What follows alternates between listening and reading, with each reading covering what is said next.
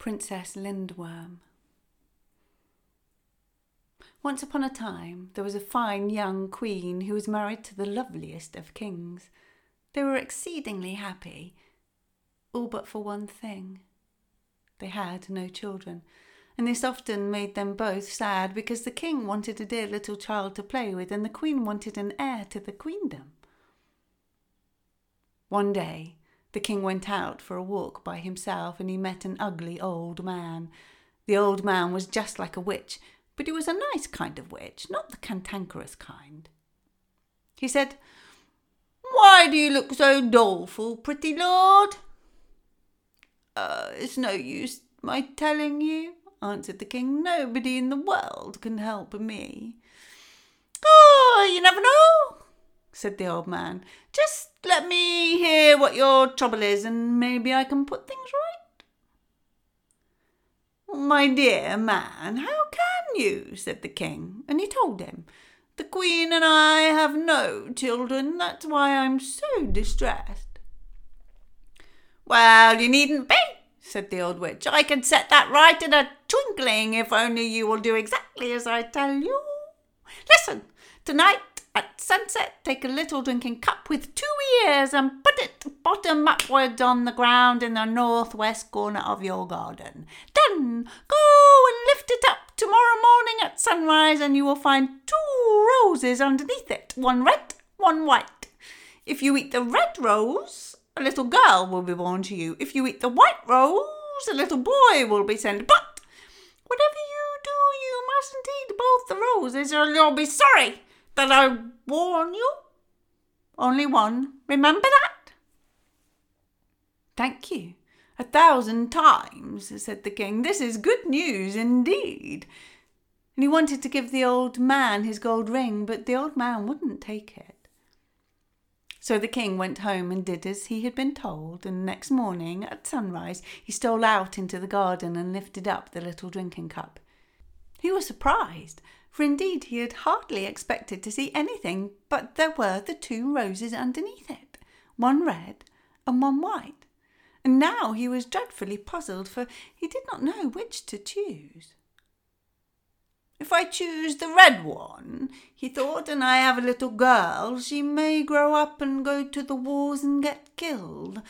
But if I choose the white one and have a little boy, he will stay at home a while with us, but later on he will get married and go away and leave us. So whichever it is, we may be left with no child after all."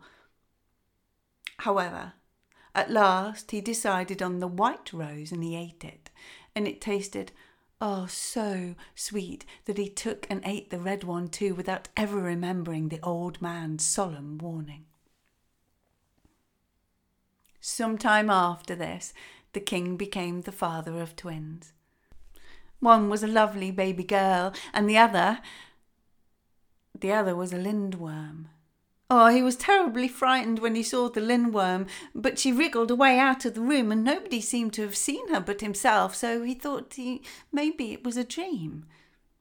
The baby princess, she was so beautiful and so healthy. The king was full of joy, and likewise, as you may suppose, not a word was said by anyone about the lindworm. Only the king thought about it now and then. Many days and years passed by, and the baby grew up into a beautiful young princess, and it was time that she got married. The queen sent her off to visit foreign kingdoms in the royal coach with 6 white horses, to look for a prince grand enough to be her husband. But at the very first crossroads, the way was stopped by an enormous lindworm, enough to frighten the bravest. She lay in the middle of the road with a great wide open mouth and cried, "A husband for me before a husband for you!"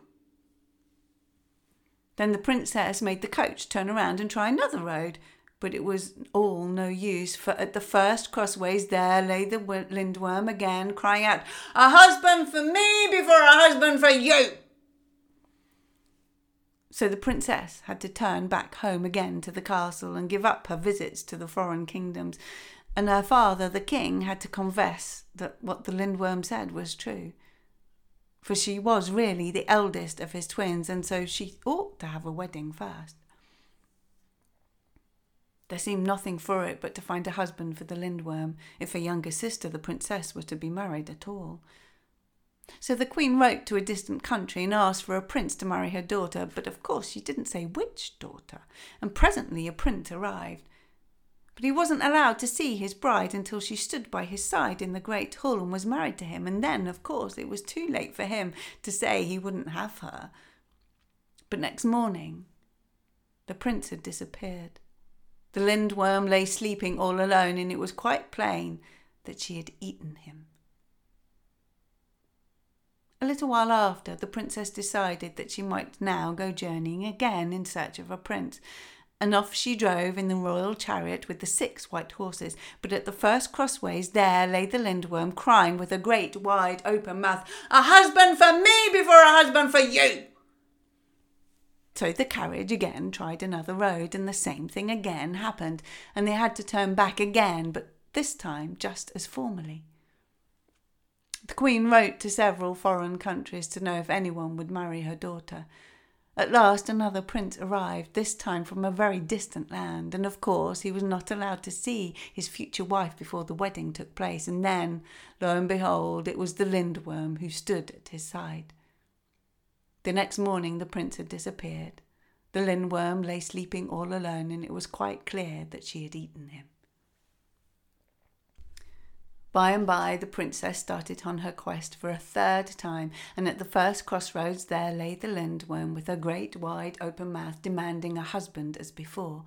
The princess went straight back to the castle and told the queen, "You must find another husband for my elder sister." "I don't know where I am to find him," said the queen. "I have already made enemies of 2 great queens who sent their sons as bridegrooms, and I have no notion how I can obtain a 3rd lord.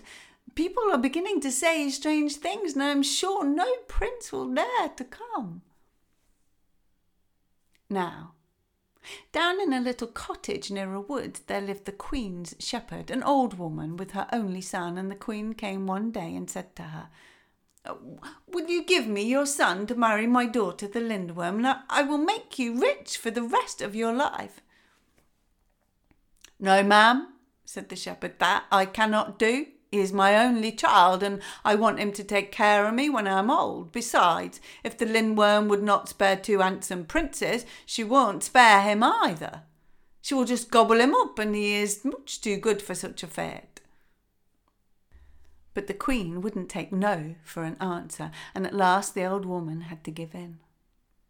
Well, when the old shepherd told her son that he was to be Princess Lindworm's bridegroom, he was utterly in despair. He went out into the woods crying and wringing his hands and bewailing his hard fate. And while he wandered to and fro, an old witch man suddenly appeared out of a big hollow oak tree and asked him, "Why do you look so doleful, handsome lad?" The shepherd said, "It's no use my telling you, for nobody in the world can help me." "Oh, you never know," said the old man. "Just let me hear where your trouble is, and maybe I can put things right." "Ah, how can you?" said the boy, "for I'm to be married to the queen's eldest daughter, who is a Lindworm. She has already married 2 handsome princes and devoured them, and she will eat me too. No wonder I am distressed." "Well, you needn't be," said the witch man. "Oh, that can be set right in a twinkling, for you will do exactly as I tell you." So the boy said he would. "Listen then," said the old man. "After the marriage ceremony is over, and when it is time for you to retire to rest, you must ask to be dressed in 10 snow-white shifts, and then you must ask then for a tubful of lye."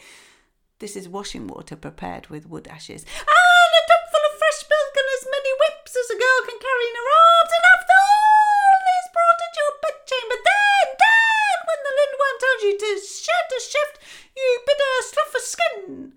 And when all the skins are off, you must dip the whips in the lye and whip her. Next, you must wash her in the fresh milk, and lastly, you must take her and hold her in your arms, if it's only for a moment." The last is the worst notion. said the shepherd's son, and he shuddered at the thought of holding the cold, slimy, scaly Lindworm. Do as I have said, and all will go well, said the old man. Then he disappeared again in the oak tree. When the wedding day arrived, the boy was fetched in the royal chariot with the 6 white horses and taken to the castle to be decked as a bridegroom. He asked for 10 snow-white shifts to be brought to him, and the tub of lye and the tub of milk, and as many whips as a girl could carry in her arms. The lords and ladies in the castle thought, of course, that it was some, bit of peasant superstition, rubbish, nonsense.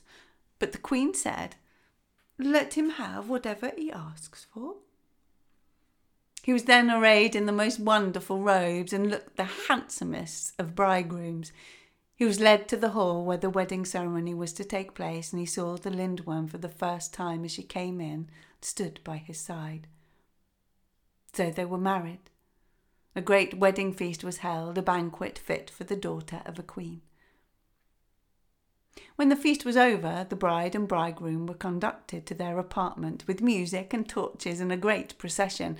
As soon as the door was shut, the Lindworm turned to her husband and said, "Fair sir, shud a shift." The shepherd's son answered her, "Princess Lindworm, slough a skin."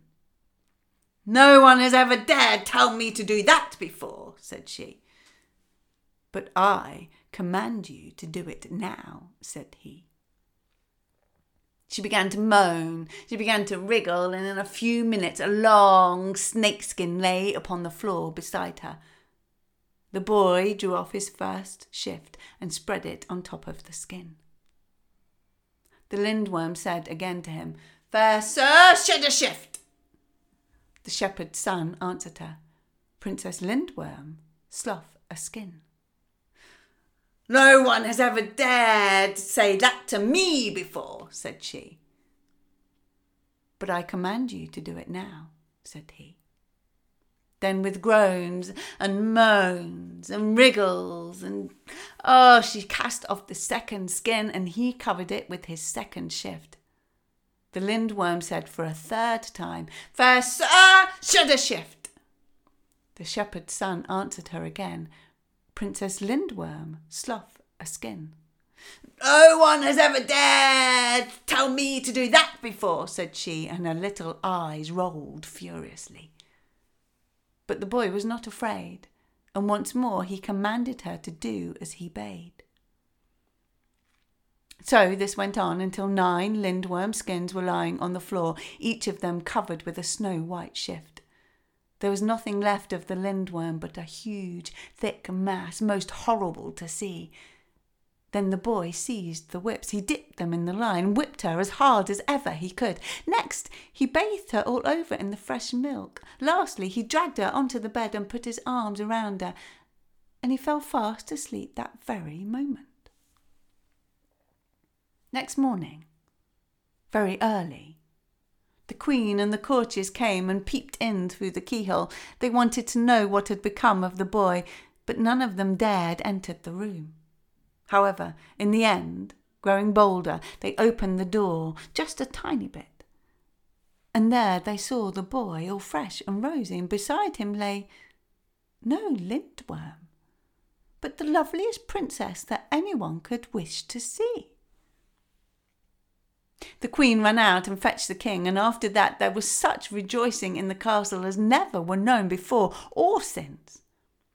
The wedding took place all over again, much finer than the first, with festivals and banquets and merrymaking for days, for weeks. No bridegroom was ever so beloved by a queen and king as this peasant lad from the shepherd's cottage.